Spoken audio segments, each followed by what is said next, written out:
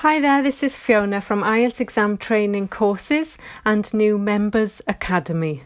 Sorry for the delay on the podcast, but it's been one of those weeks and finishing with Prince Harry getting married, which I promised I wouldn't watch, but as soon as you start watching it, you can't stop.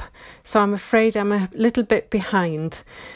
Today, however, I've been marking a few essays, General Task 1, that my students have sent me, and I thought this was quite a useful one that somebody sent me this question, and I thought, wow, that's quite a tricky one to get the tone right. It's General Training, Task 1, and I always tell you how important it is to get the tone right, the appropriate tone, and depending on, of course, who you are writing to.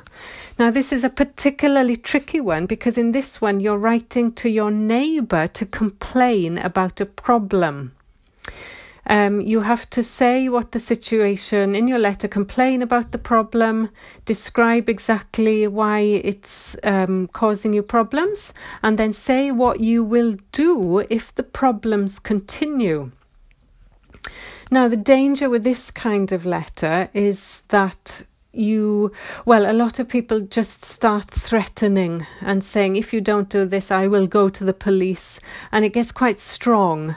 And given that it's your first letter and maybe your neighbour has no idea that it's a problem, then you have to tread very carefully. You have to remain extremely polite. Try to find a solution, some kind of compromise if possible, some kind of negotiating, making suggestions about what could be done.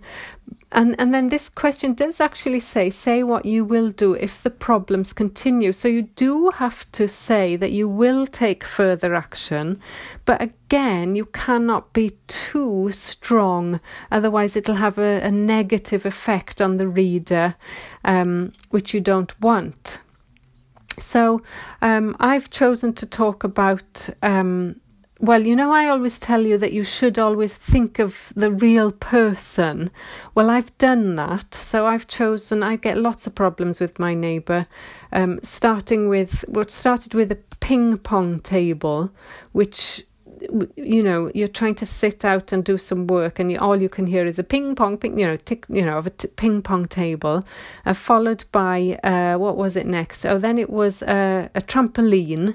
So two children bouncing up on a trampoline day and night. And then finally it was a basketball hoop. So day and night, just the ball going through the hoop, banging on the floor. Yep. And the latest one is a dog, which barks all the time. So I decided to write about the dog. And here goes. Dear Kirsty, I hope everything is going well for you and the boys. It's lovely to see them having fun with the new puppy. But unfortunately, the noise is starting to have quite an impact on my daily life, and I was wondering if there was anything we could do together to resolve the situation. As you know, I work from home most of the time, and the constant barking is very distracting, especially when I am trying to make audio and video recordings, which are an essential element of my job. On several occasions now, I have had to stop the recording and start again, because the barking was so noisy that I couldn't concentrate on what I was doing. And no one wants to listen to a tutorial video with a dog yapping all the way through it. This has cost me a lot of valuable time. On top of that, it has become impossible to sit out in the garden on a sunny day, as the slightest noise triggers a reaction from your dog, and this is worsened by the constant shouting of your boys as they play with him. I hope that we can come to some kind of agreement about when your dog is allowed outdoors. If not, I'm afraid I will have to contact the council, as the noise is becoming a nuisance to myself and to the other neighbours. I look forward to hearing your views on this. Best wishes, Fiona.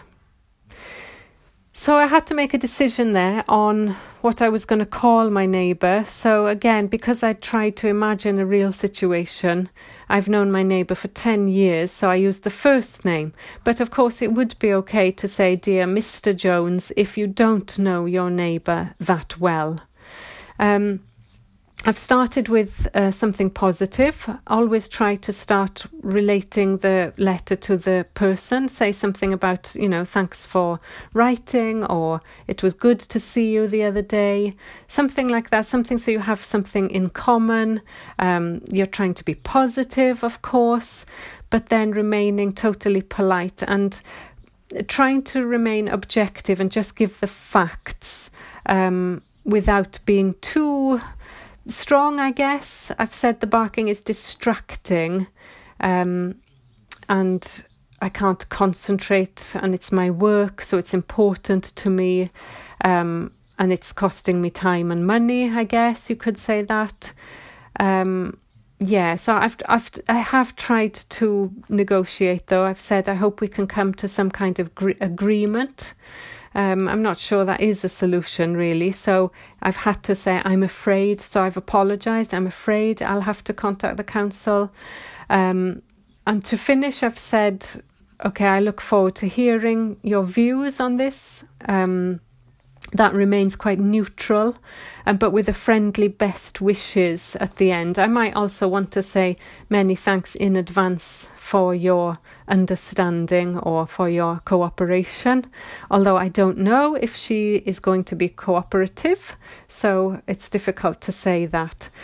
So, to conclude, remain polite, remain formal, but remain friendly, and try not to use strong, threatening language. Try to find some kind of agreement if possible. That's what I would advise. What about you? Would you do it any differently? Please feel free to post an example in the Facebook. I'll have a look at it. We're just looking at tone, really, how formal, how friendly you should be.